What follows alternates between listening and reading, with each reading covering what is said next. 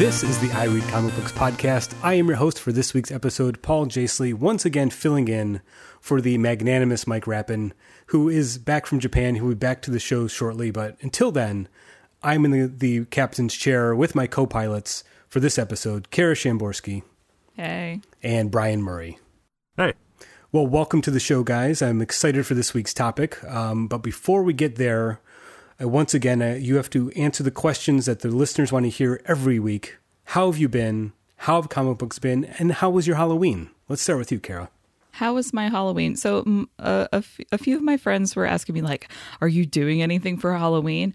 And I had to reply, I work at an elementary school. The entire day is Halloween. Why would I have energy to do anything else after that?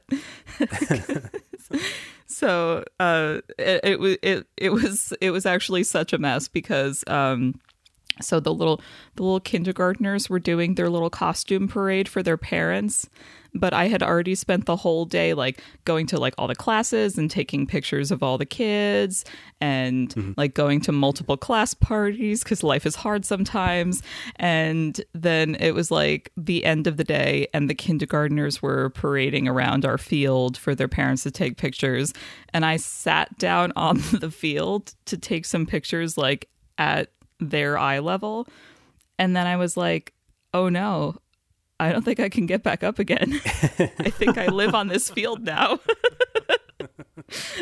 Oh no. So there I was just like sitting on the field and I was like, Kara, there are literally 100 parents behind you with their phones out taking pictures. You cannot just sit on this field. So, but I was dressed like Rey from Star Wars.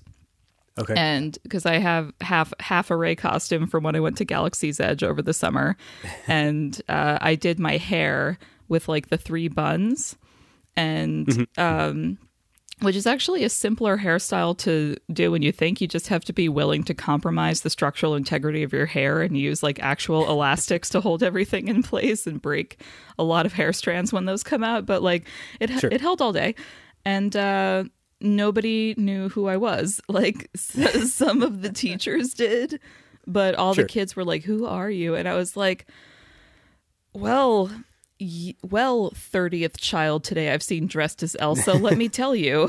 Yeah, right. Still? Really? Oh, yeah, because the Frozen 2 is coming out on Thanksgiving. So Disney was like, this movie's coming out in a month, but you can still wear the Halloween costumes. So like literally every girl at school was a Disney princess and most of them were Elsa. Of course. So that's how my Halloween was.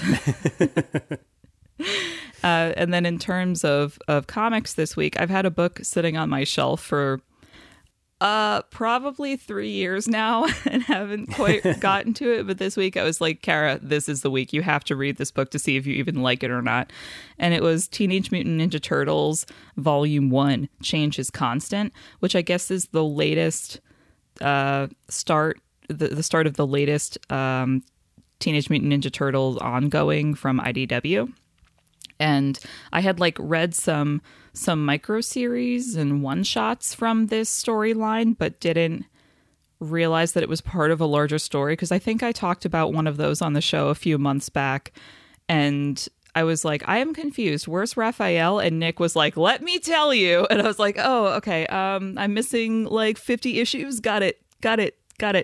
So this is the start of all that, and it's basically a reimagining of the origin story of the Teenage Mutant Ninja Turtles, where they get mutated, but Raphael gets separated from them almost immediately. So the first like 2 years of the Turtles being sentient is them looking for Raphael, and Raphael is like off somewhere with amnesia and almost immediately meets up with Casey Jones, and then they're just like knocking skulls together because of course. And it was interesting seeing such a thorough reimagining of the origin story and done in such an intentional way, because I'm used to the origin story that's just like the parody riffing off Daredevil's origin story, but I guess you can't keep piggybacking off a Marvel thing if you're publishing from a different company. So yeah. But yeah, like if you like the Teenage Mutant Ninja Turtles, I think it's worth a read. They definitely had a lot of references to characters where it's like, if you know stuff about the Teenage Mutant Ninja Turtle mythos, you're like, ooh, that dude, go on. But if you don't, you're just kind of like, there's a lot of names in this. And we get no explanation. But April O'Neil is not a journalist in this, at least yet. She's an intern at a science lab where the turtles are being created, which for me was entertaining because it's a riff off of the recent Teenage Mutant Ninja Turtle movies, which I am unironically obsessed with. And in that... Megan Fox's April O'Neil is like talking about how like her dad was the scientist working in the lab where the turtles were created, and she's the one who named the turtles. So they have like, when they realize who she is, they're like, oh, like, you're the one who gave us our names and fed us pizza the first time. And I was like, guys, no, this is, stop it. But yeah. So I'm glad I finally read it. And when you're reading it, it's one of those stories where you can definitely tell, like, oh, this is not a self-contained story. You are setting this up for a really long run, which they have now done. So, right. Yep, that's me. That's so interesting. You know, the Teenage Mutant Ninja Turtles, I was the right age. It was the right time. I was obsessed with the cartoon. I had all the action figures, and I've never once read a single comic book featuring the Teenage Mutant Ninja Turtles. I've just never had any interest in it. I think that you would like their first appearance because the whole thing started as a comic book parody. Right, yeah. So I think that you would enjoy that, in that the creators were like, hey, comics are nonsense right now, so let's make fun of that and like go real hard on that. So I think you would like the one-shot start to their adventures. Ooh, read the original Black and White, and keep your eyes peeled for Daredevil, because you definitely see him.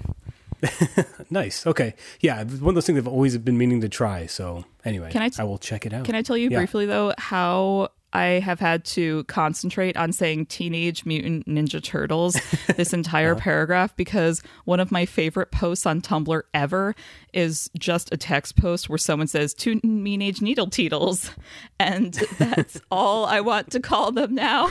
So this whole time I was like, Teenage Needle Teetles, Teenage Needle Teetles. So I'm very proud of myself for not doing that, this whole explanation. And now everyone else that just heard that is going to be doing that as well. So perfect. So, yeah. Brian, how about you? How was your Halloween, and what comics have you been reading? Well, Halloween for me was fairly non-existent. I didn't really do anything for work because, you know, I work for a giant corporation and we don't really have little kids running around in costumes. Actually, there was one small child dressed as Captain America who stole the hearts of my entire team. Oh, but this is Kate and I's first Halloween as homeowners, and so I went whole hog on buying Halloween candy and like getting ready to hand it out, and then it snowed all day on Halloween, and we did not get a single trick-or-treater. So I have 9 pounds of Halloween candy. Is it returnable? That's not the worst thing. Well, it might have been before I opened it and started eating it. Oh man, my mom said that she and my dad didn't have any trick-or-treaters either, and it was like really funny the way she framed it to me. She was like, I missed a Pilates class to come home and no one arrived, and I was like, Mom. Wow. No, I was just watching Star Wars in my armchair waiting for kids to show up. I mean, all in all, that's not a bad way to spend an October evening. Yeah, that was a great Thursday for me. Comics wise, I stuck with the Halloween theme and read Something is Killing the Children, #1. Ew. It's it's from James Tynion IV with art by Werther Deladera, I think it is, and colors by Miquel Muerto. This is a really cool book. It's all about, it starts off with this kid at a sleepover telling a scary story to his friends, and then we cut to him being interrogated by the police and him just like repeating that, like, you know, I made it all up, it wasn't real, the monster wasn't supposed to be real. And then we find out that all of the kids he was having a sleepover with were murdered in the forest. And the issue ends with this strange young woman arriving into town who's like, "Hey kid, you got a monster and I'm here to kill it." So Casual. it's Perfect. Yeah. yeah, it's really interesting. The art and the colors especially do a really good job of conveying that sort of creepy, oppressive feeling of like a small town in crisis that doesn't know what's happening. Ooh. I remember seeing the previews for this, and for some reason I assumed it was more of a detective fiction type story. I didn't realize it had this sort of supernatural horror element. That's kind of interesting. Yeah, and it definitely does not pull any punches on the gore front. Mm-hmm. Like, we very clearly see, kids who have been ripped in half with their guts hanging out and stuff. So fun for the whole family. Yeah. Yeah, I would highly recommend our listeners with strong stomachs checking it out. Okay. That's not me. I'm getting creeped out just hearing the description, all right? That's my level. Yeah. I mean, I think the title alone is pretty much a big red flag, so you know what you're getting into, and you're going to be buying a book called Something is Killing the Children. Yeah, so. And there's a huge 2-page spread, like, where right after we get the kids at the sleepover, and then we just cut to just 2 black pages with scraggly white text, just "Something is killing the children." No, thank you. It's real cool. If you're into horror, I do highly recommend it. Yeah, honestly, as someone that recently been binge watching all of the old Halloween films, I'm kind of in that mindset right now, so that might be something I'd have to check out. So yeah, for sure. How about you, Paul?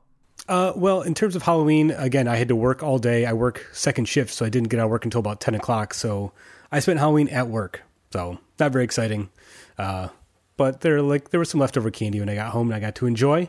And my dog Phyllis was very excited to see me when I came home. So that's a treat in itself, right? Did Phyllis have a costume?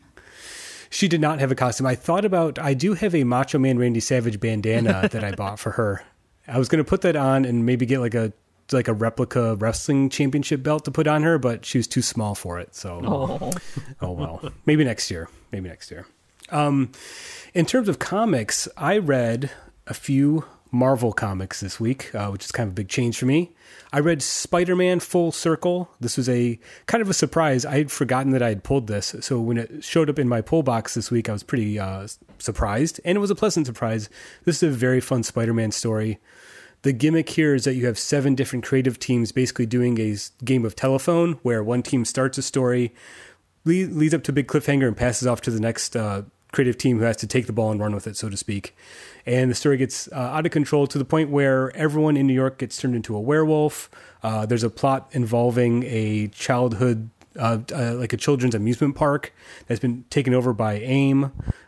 Spider-Ham shows up. It's pretty bonkers. And as someone that loves the character Spider-Man, but very rarely actually reads any Spider-Man comics, Same. This was a blast. Yeah, I just, for some reason, I can't bring myself to read this stuff regularly, but I love the wisecracking Peter Parker teenager in over his head. And that's exactly what this comic is. It's so bonkers and over the top. And yet throughout it all, what grounds it is Peter Parker's just willingness to kind of shrug and go along with everything, no matter how ridiculous it is. So, there's a whole slew of creators here. I mean, the writers include Jonathan Hickman, Jerry Duggan, Nick Spencer, Kelly Thompson, Al Ewing, Chip Zdarsky, and Jason Aaron. You have artists like Michael Allred, Greg Smallwood, Chris Sprouse, Rachel Stott, Cameron Stewart, Mark Bagley, and a small army of inkers and colorists. It's a really fun book. It is $10 because it's like an oversized, probably 80-page issue. But if you want a good Spider-Man story that you can just read on its own as a one-shot, it's a lot of fun. So highly recommend that. And I also read Fantastic Four Grand Design #1. This is the Tom Scioli riff, basically retelling the events of the first 48 issues of Jack and Stan's Fantastic Four run. If you read Ed Piskor's X-Men Grand Design, the gimmick here is that it's taking all of the events of a franchise and kind of retelling them chronologically. So this Fantastic Four comic starts with Uatu the Watcher, witnessing the birth of Galactus. You get the whole history of the Kree Skrull War. You get all the sort of mythological underpinnings of Marvel Comics with the Eternals. And then eventually you get the Fantastic Four showing up. It's incredibly fun. I love Tom Scioli's artwork, and he clearly loves the source material, but it's so incredibly dense. Well, yeah, I mean, it have to be. Ed Piskor, when he did X-Men Grand Design, he kind of worked on like an 8-panel grid and kind of did this encyclopedic explanation of the history of the X-Men. Tom Scioli is more visually, it does it more visually. Like there's not as much explanation of the stories. You kind of just see what happened in each issue. But he's working on a 25-panel page grid. So the pages are just jam-packed with these little tiny panels. And you're getting just little snippets of Fantastic Four stories. But I thought it was so overwhelming in that sense that I really enjoyed it. I actually had to like read it in like 3 chunks, like sit down 3 separate times to kind of read, 10 pages at a time to get through it. But what's really funny is that Scioli has a ton of like little visual gags and Easter eggs. Like there'll be a panel that basically is him mimicking an old Jack Kirby like cover, like, with different characters. Mm-hmm.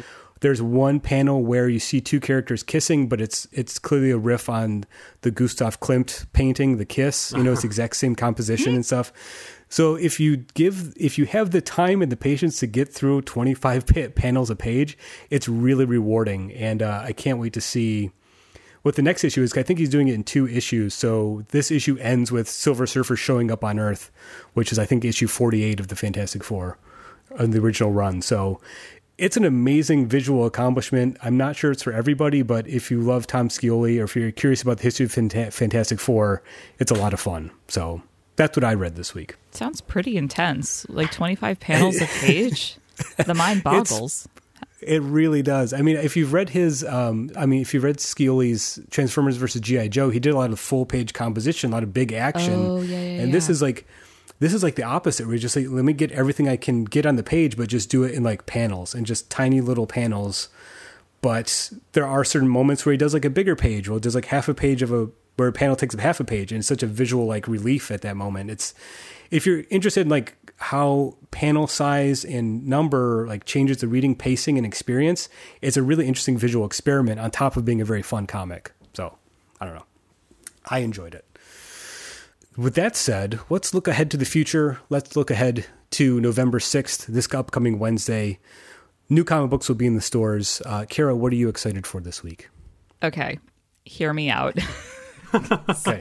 Hear me out. A promising start. My comic pick for this week is the latest addition to the Minions series. Yes, the same Minions that are the little yellow pill guys from Despicable Me and go around saying, banana! Oh, the ones from my aunt's Facebook page, yeah.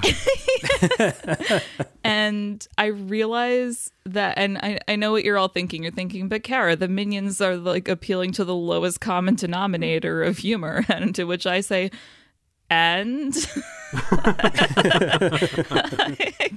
So, oh man, when Despicable Me first came out, I saw that movie. I think I remember it so vividly because, first of all, it was like this really sweet story about parenting. And I saw it, I think, right before I went to study abroad in France. And then I saw it again in French. So there I was, like, in Paris, the only adult without children in that theater, because I was like, this is my level of French, and I am practicing my French by being here, seeing a film I've already seen in English. And I think the voice actor for Gru in France is Gad Elmaleh, who's like this really famous French comedian, and he did a superb job. But the Minions, like they are funny. I realize they've been over commercialized, but what isn't these days? So the Minions comics are actually really good. I've read a bunch of them before. They're done by a French creative team, because actually most of the I don't know if Illumination, the production company that does those movies, is French, or if they just have a lot of French people working on those films. But if you, at least for the first few Despicable Me movies, if you look at the movie credits, it's a lot of French people. So for the comics, they have a French creative team doing the stories. And so they really do bring this rich bande dessinée sensibility to their storytelling. And all the Minions comics are silent or they have like a few lines of gibberish from the minions doing that like made up language that they made for them. But like getting visual gags done well in comic book form can be really difficult, especially if there's no words backing up that action. But the Minions comics are consistent, like 1 or 2 page, just like gag strips with really rich coloring. And they're really, it's like, I'm sure you're all thinking like, well, it's a Minion comic. Obviously it's a cash grab and they're going to be like movie stills with words, or they're going to be like, they got some like cheap artist trying to get something on their resume doing it. No. These are like really, really well done pieces of art. And I know you're all rolling your eyes at me right now, but I'm serious. These Minions comics are very good. And the one that's coming out this week is called Minions #1 Paella. And it is being billed as a culinary adventure where the minions go around the world trying different foods around the world and reacting to them. And I can honestly think of nothing better because I know how beautifully well made these comics are. And like, sure, the minions are silly, but you know what? 2019 is a garbage fire of a year, and I'll take my happiness where I can get it. And if that's watching a bunch of minions scream "Paella" for like 30 pages, I'll take it. Yeah, I mean, there's a time and place for silliness, and if not now, when? So true. So that's my pick for this week. Minions #1 Paella. Okay. Well, Kara, I have to admit, I was skeptical when I saw you pick the Minions because I wasn't, and admittedly, I wasn't quite sure what Minions were. They're like the sentient Twinkies that I see everywhere. Yes. Right? Okay. And I had no idea where they came from. I just know suddenly they were everywhere, but your description of the comics actually has me intrigued. So congratulations. I might actually flip through this one. Yeah, they're super cute. And yeah, the Minions are... They're just minions. Like I'm assuming then you haven't seen the Despicable Me movies, but I missed those. Yeah. Well, the first one is super sweet, and it's this really heartfelt story about parenting and being an adoptive parent, and the minions are just like the comic relief on the sides. They're like the minions for this evil mastermind, and they're just kind of like bopping around doing their thing, and their humor is largely either silent or they're like speaking a kind of gibberish language to one another. Mm-hmm. So having a comic book interpretation of their adventures be largely silent or maybe having a few words here and there is the right choice. Yeah. And I'm a fan of that ability to convey stuff purely visually. I mean, it does remind me of more gag strips and Sunday morning funnies and stuff. And I love that style of cartooning. So it actually is, pretty intriguing. So who knows? Maybe I'll be a Minions fan. Stranger things have happened this year. I dare you to pick it up, Paul. Okay. Challenge accepted. Brian, what are you excited for this week? This week, I'm going to be picking up The Magicians #1, which is set in the same universe as the Magicians, like the TV show and the book series and all that stuff. But it sounds like this actually is not going to involve, or maybe like it'll only indirectly involve, the characters from those existing media. And so I'm excited to get a better look at this weird, like, magical grad school world. This is going to be this book starts off with the first class at the Brakebills School for Magical Pedagogy that will have hedge magicians, which are basically people who learn magic on the street as opposed to in a hoity-toity classroom somewhere. So I'm looking forward to that sort of, the conflict that inevitably comes from mixing together two wildly different worldviews, like two different sets of people. Mostly I want to see the private school kids get kicked around a little bit, but I think I'm probably channeling something there. Yeah. But I'm a big fan of the show, so I'm excited to see what else this can do. They actually have the author of the books, Lev Grossman, is involved in the production of this comic. So it'll be interesting to see what his influence brings to the table. That sounds familiar. Is there another franchise about a school where people learn magic? That seems to ring a bell. I think so. Paul. Okay. Sorry. Bringing that Slytherin energy. Yeah. Though, whatever that means. Yeah. Are you serious? Paul's a Hufflepuff, and we all know it. Well, everyone except me. So thanks for alerting me to that. Once the Harry Potter, as the host of the show, once the Harry Potter talk starts, I get to stop it immediately. So Paul, what are you looking forward to this week? I'm looking forward to Undiscovered Country #1. This is a new series from Image Comics, written by an all-star tag team. If I was putting together a comic book writer wrestling tag team, these would be the champions: Scott Snyder and Charles Soule, with artwork by Giuseppe Camuncoli and Danielle Orlandini, with colors by Matt Wilson. And the advanced buzz on this book is that this is kind of going to be Image's next big series. Since Saga's on hiatus, this will be the replacement book that everyone's talking about and buzzing about. The premise is that it's set in the near future, about 30 years from now, in a world where the United States of America has essentially walled itself off from the rest of the world and become an undiscovered country, like an unknown wild place.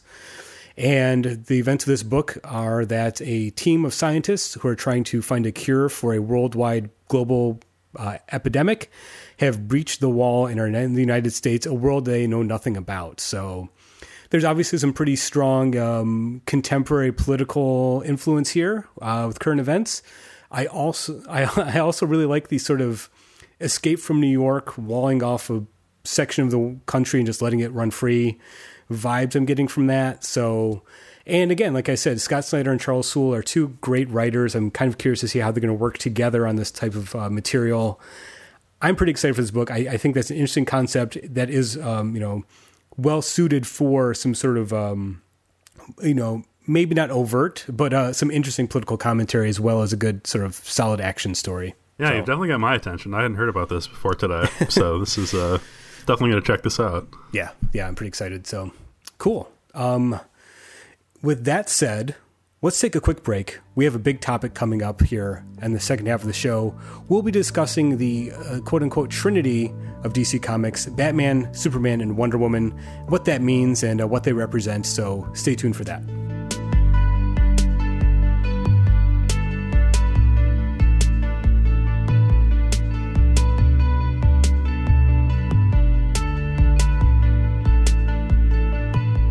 As many of you who listen to this show might know, we are fans of Star Wars. And as anyone who has access to the internet or any form of media probably knows by now, Star Wars Episode 9, The Rise of Skywalker, is hitting theaters this December. And Brian and I are so excited about this that so excited that we have committed to making 9 shows just about Star Wars comics called I Read Star Wars Comic Books. And the first episode of our special series drops this Thursday for Patreon subscribers and Friday for the rest of you wonderful people. We are so excited to be exploring the world of Star Wars comics. We are focusing on the comics that have been published by Marvel since the Disney acquisition in 2009. And we're just having a lot of fun getting hyped for Star Wars. Like, we're reading a really embarrassing amount of comics. I actually went to pick up a pile of Star Wars comics at the library on Halloween dressed as Rey. And that was the day the machines were down, so I had to go to an actual person to get my books checked out. And I was not embarrassed. I was just like, well, what were you expecting? Who else would pick up this many Star Wars comics in one go? And with that, let's get to our main show topic. This week, as I said, we're talking about DC's trinity of characters, that is Superman, Batman, and Wonder Woman.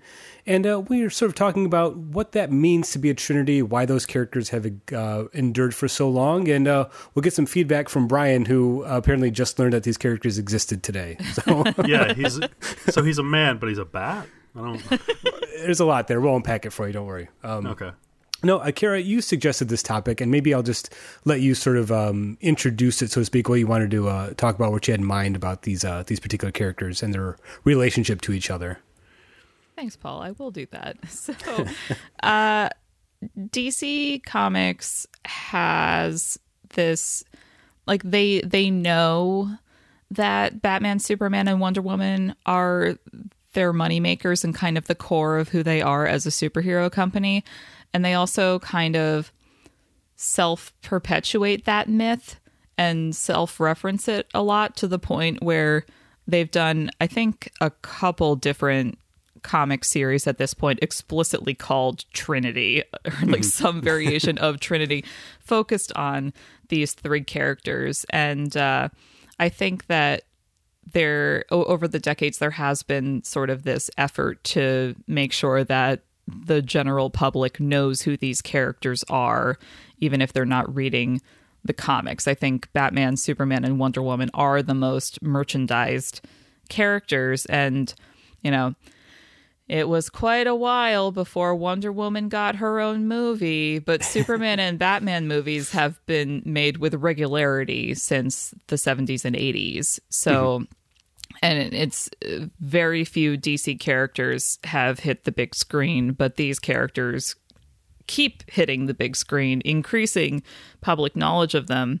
And sometimes like a bird hitting a window. But so, and I think, like, for example, Brian, you're not the most, like, you haven't read probably as many DC comics as Paul and I have, but you are aware of these characters because you're a human being in America who consumes media. Right. I've turned on a TV in the last 30 years. So.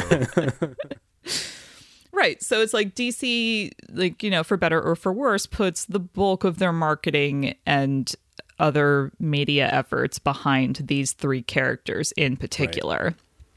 And I guess I kind of want to open the conversation by asking why these characters. I mean, the obvious answer is that they're the most popular and they're the longest running characters. They're the characters that survived, you know, the collapse of the superhero genre in the late 40s, early 50s. You know, they're the oldest published characters that DC has.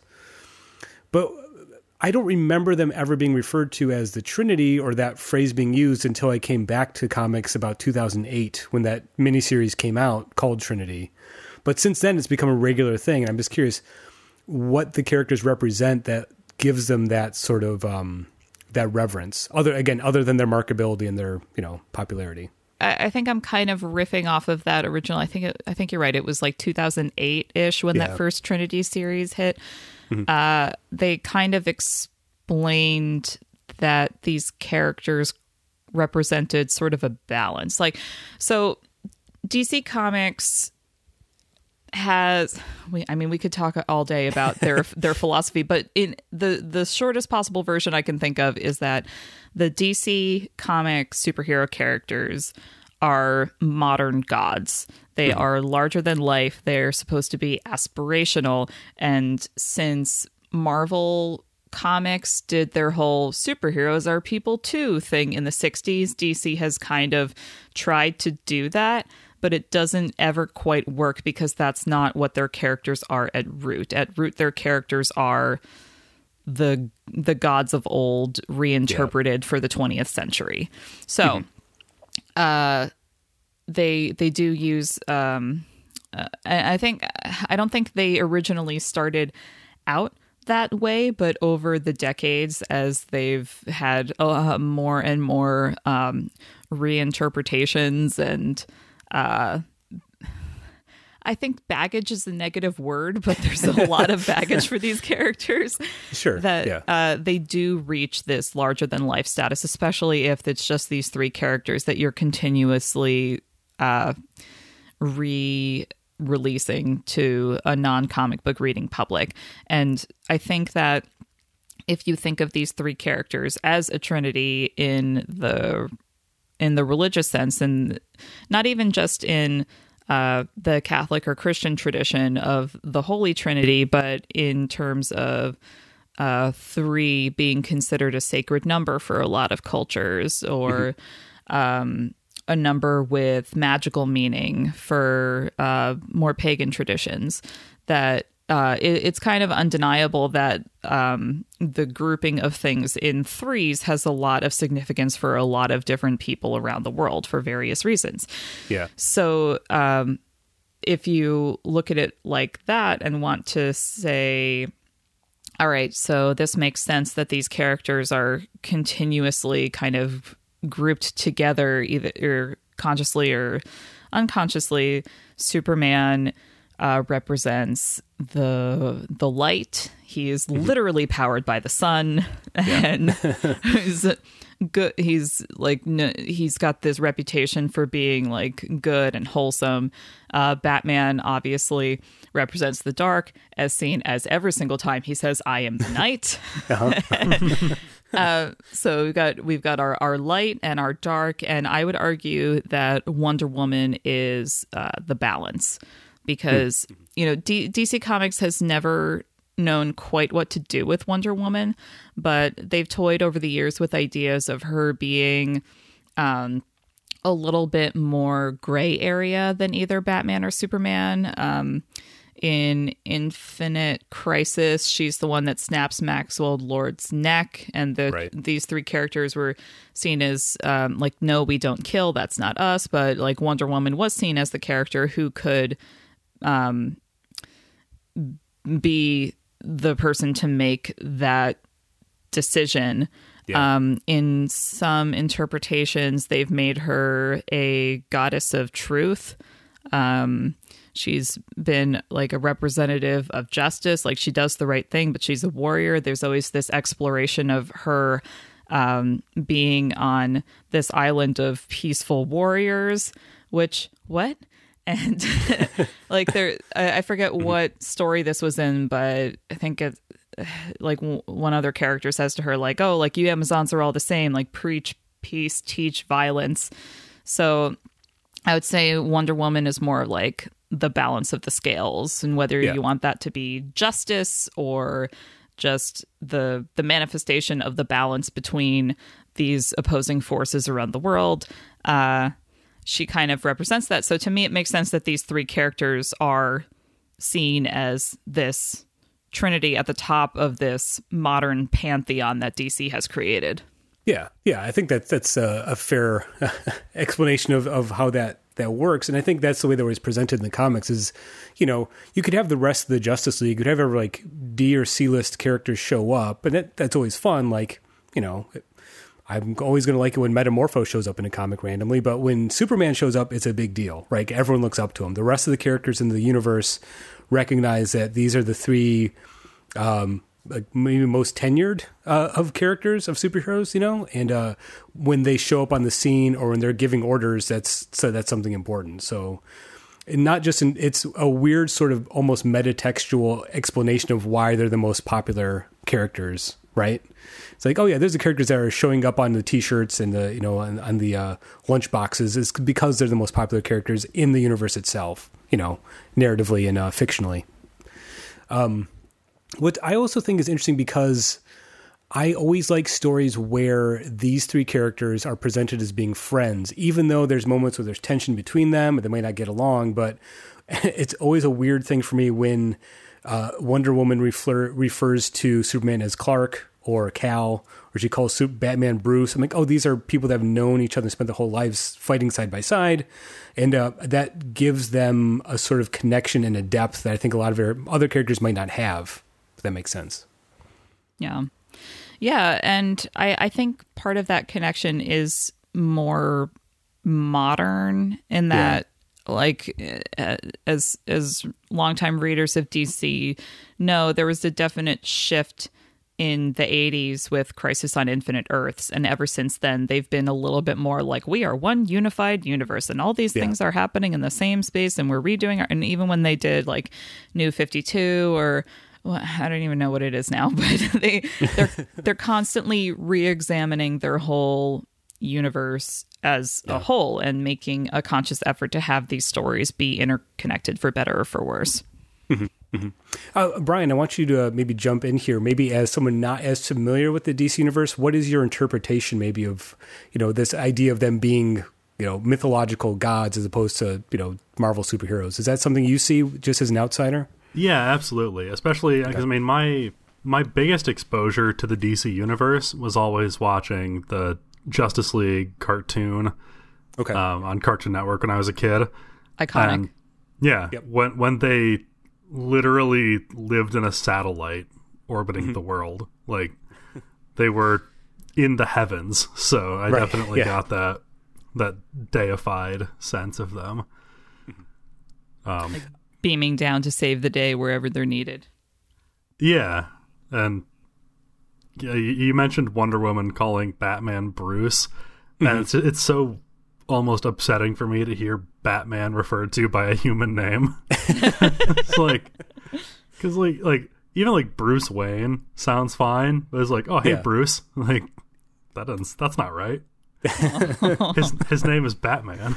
His name is Batman. That's right. Yeah. I guess that's kind of our point, though. Like, these characters are larger than life. Like, it's nice to know their backstories, but you know that there's so many Batman stories where it's like, well, which one are you? Are you the Bat or the Man? Well, I guess I like the idea is that the only people that can understand what they've been through are each other. That makes sense. Where it's like, sure, Batman probably gets along with the Flash just fine, but he's going to have a deeper, I think, connection to Superman, right? Bruce and Clark are good friends. I don't know about Bruce and Barry or Bruce and Wally, Yeah. Can I? I'm not sorry for where I'm about to take this, but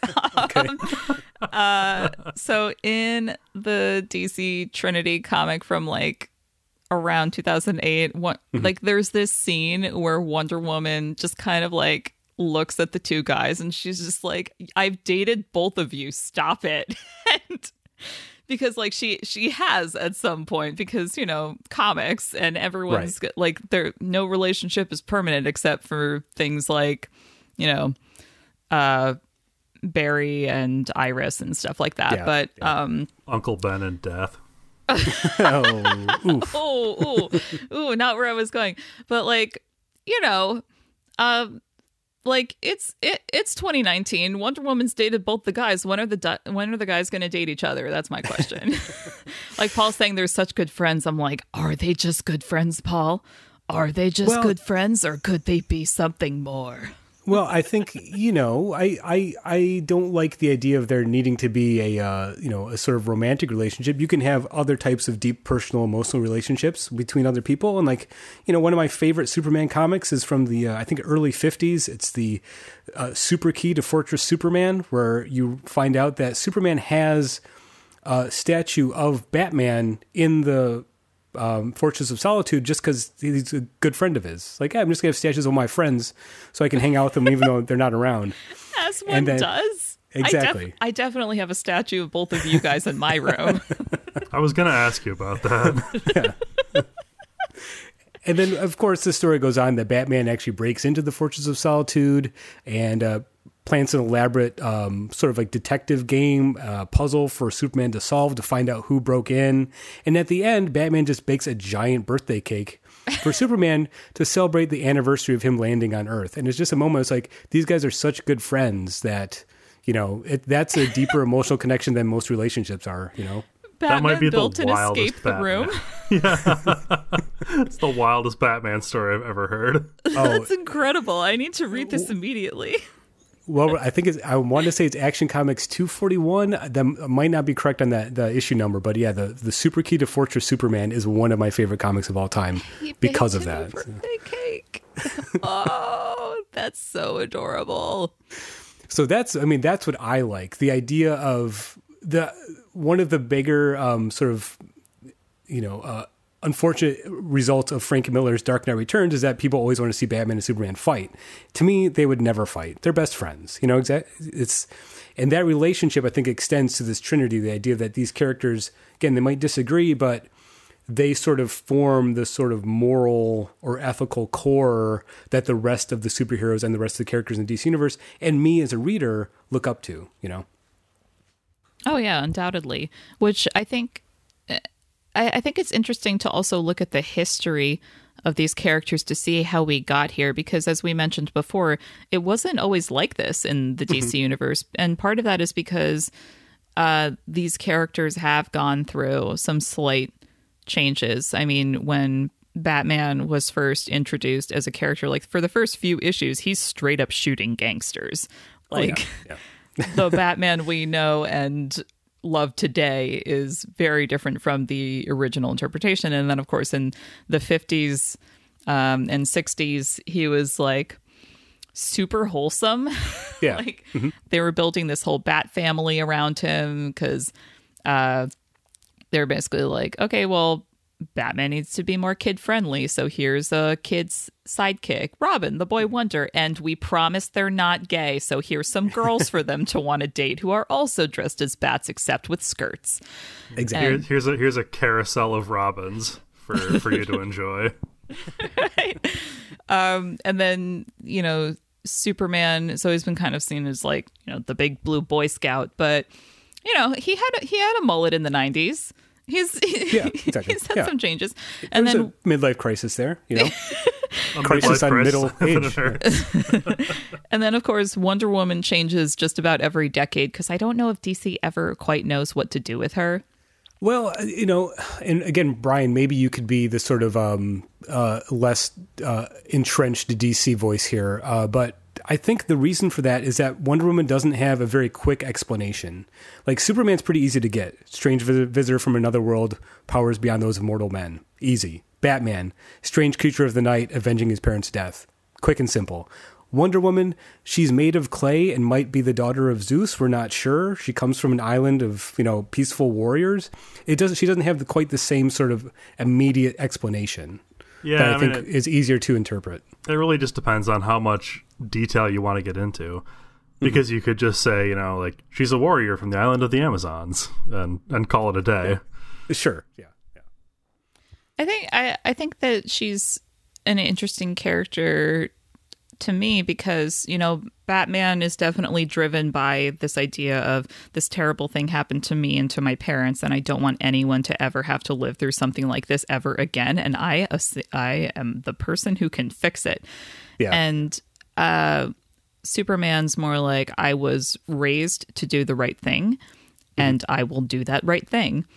And Wonder Woman's more like,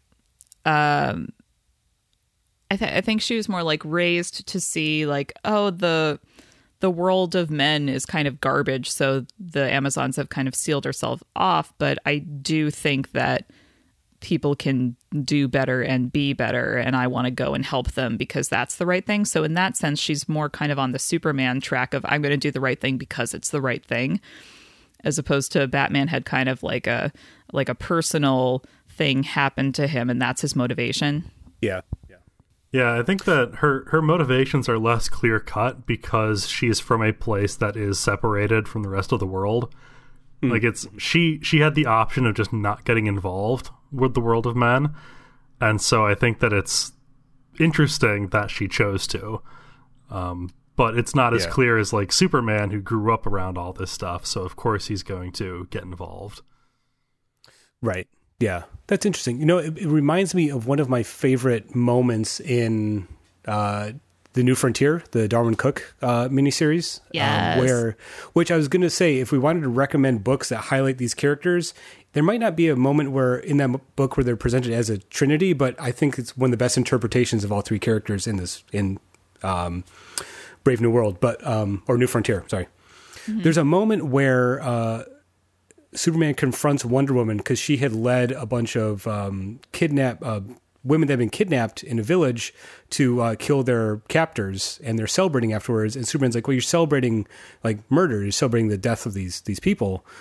And Woman gives a speech about how they're liberating themselves and they're standing up for truth and justice and all this. And the way Darwin Cook illustrates her, she's clearly taller than Superman. Like, and she's intimidating him to a point. And the last panel on the page is like, if you don't agree with this, she points and says, there's the door, spaceman. And it's such a great moment because it's a Wonder Woman just saying like, look, you don't know what you're talking about. You know, you might be the big blue Boy Scout everyone looks up to, but in this moment, you don't know what you're talking about. And the fact that I guess you have three characters that can kind of put each other in their place, even though they're the strongest of the whole universe, kind of brings them together in a sense.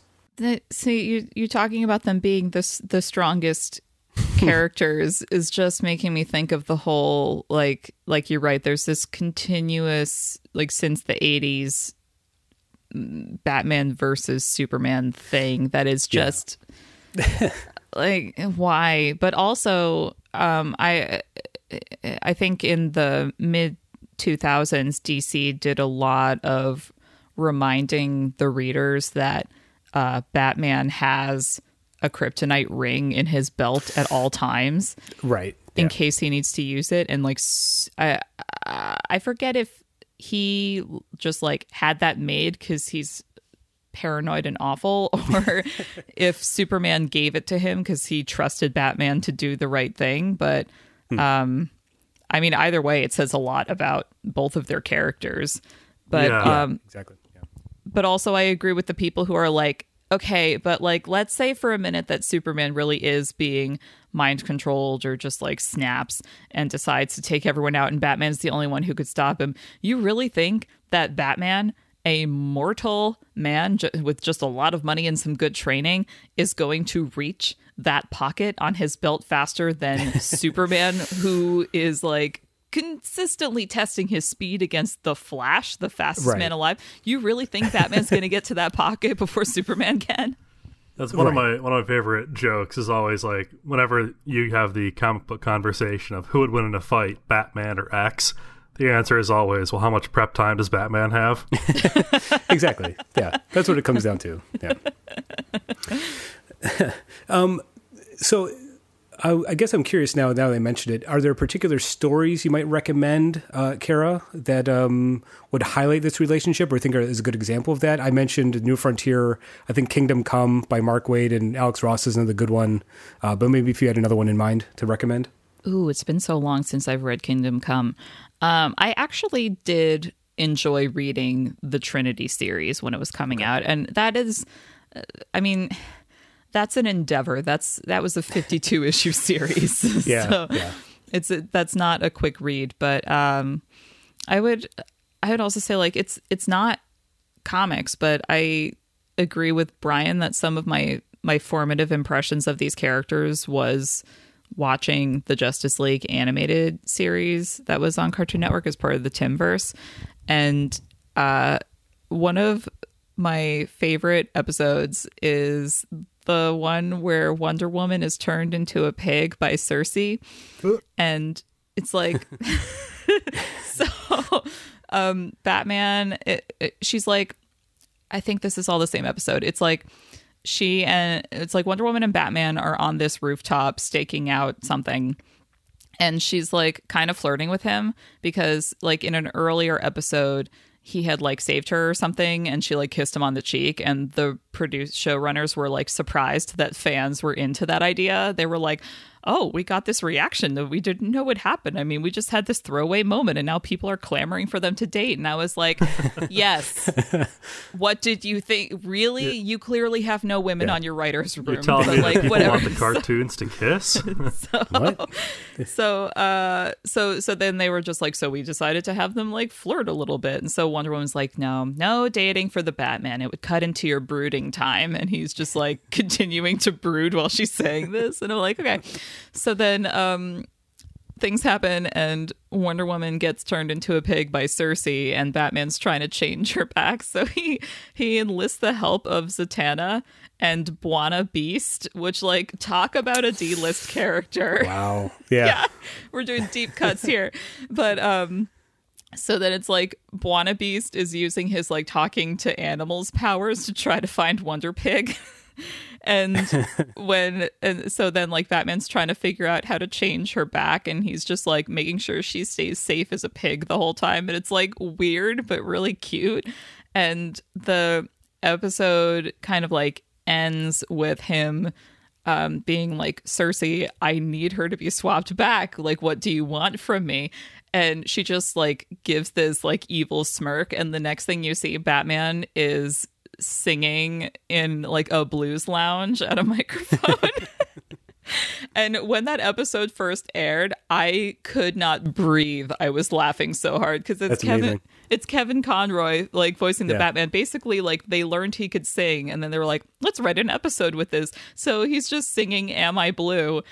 for like, and everyone's like, no, he's done now. We've changed Wonder Woman back, and then the girls are like, no, let him keep going. And so it's just like all these heroes watching Batman sing, and like I think I like rolled off the bed that I was watching on. I was just like, I was done. I was like, Batman is singing, and this is everything. That's amazing. I'll have to look that one up. I don't remember that episode. So oh my god, you have to watch fantastic. It. Yeah. So yeah, I guess maybe to kind of wrap things up here, I wanted to pose this question too, so we can include Brian in the conversation. If you had to put together a Marvel Trinity, 3 characters that you think would kind of fit the same mold as this DC's Trinity, who would you pick for your team?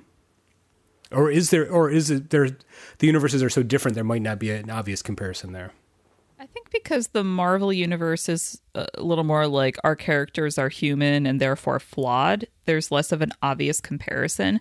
That said, my growing up in the 90s, my understanding was that Storm was like the Wonder Woman of the Marvel universe.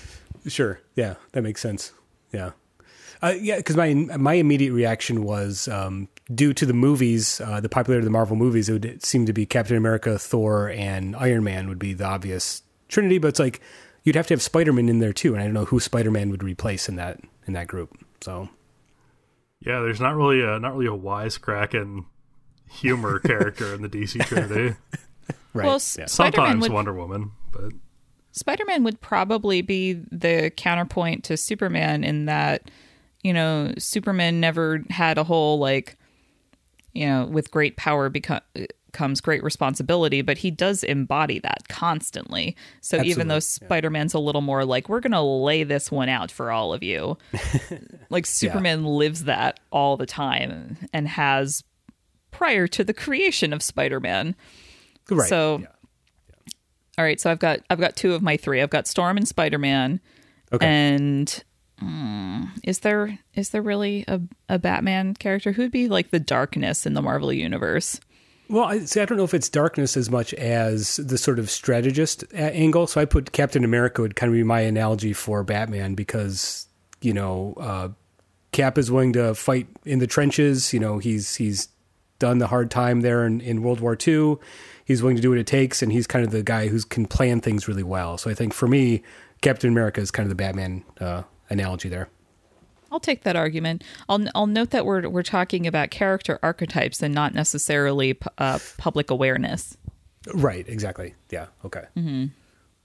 Yeah, but again, with these characters, there isn't that mutual understanding that Paul you were referencing earlier, where the DC Trinity, like it's very clear that they've been working together for a while and they know and trust one another.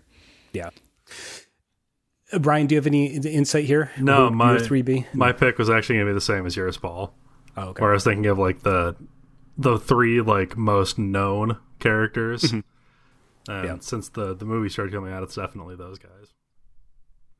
Oddly enough, I think you could make an argument that for Marvel, instead of it being a trinity of characters, you could have a trinity of teams. I think the Avengers, the X-Men, and the Fantastic Four would be covering all the bases. I know that's kind of like bending the rules a little bit, but if you think about the way the universes work, when there's something big going down, the teams show up, you know, en masse instead of it just being the Justice League, you know? So could maybe interpret it that way. That's definitely an interesting way to look at it because I think the way that the DC universe was structured is so it can be about these individual stories of these characters. And sure, they might be on a team, but those rosters are always changing. Whereas with Marvel, there generally is the core members of those teams that you mentioned who you know, like, sure, Wolverine has been on every team ever. Sure, yeah. But you know, you're like, oh, Wolverine, he's an X-Men. Right, yeah. I guess if we're going to put together our favorite characters for Marvel, my trinity would be Ben Grimm, She-Hulk, and Captain America. Let's leave it at that. I think that's a good group. What a hunky group. Exactly. Literally. Yeah. So any final thoughts before we wrap it up and get on our way here? I want to have just like a super brief tangent before we wrap up. So the movie Suicide Squad was a thing that happened. Undeniably true. It's a thing that happened. But I think what is also undeniably true is it kind of re-elevated Harley Quinn as a character that the public was aware of, to the point where she became a moneymaker for DC, at which point, I forget which higher up in the DC Comics organization was like, yes, Harley Quinn is our fourth pillar of DC Comics, up there with Batman, Superman, and Wonder Woman. And I was like, is she though? Well, I got to say, every time I go into the comic book shop, the number of books I see with Harley Quinn, appearing in them, that might be not the worst argument to make. She's a pretty popular character these days. Sure, but does popularity and commercial viability put her at that same level as those other three characters we've been talking about this whole time? Right, yeah. Cynically, yes, but ideally, no. So. My wallet says yes, but my heart says burn it all to the ground. Perfect. Yes, exactly. I think I think, again, if I'm being purely cynical, sometimes it's hard not to be when talking about mainstream comics, and I can see what they're getting at with that argument, but she would not be wouldn't be in my top 10. I'll put it that way. So no, she's definitely like she's the DC Comics Wolverine is what she is. Because when writers don't know what to do, they just throw Harley Quinn into the mix. I would. That's fair. Yeah. I maybe would have gone with Deadpool these days, but I can see what you're getting at. So, I'm coming at it from more of like a 2009 perspective. Get with the times, Brian. Paul, I'm 31 now. I can't anymore.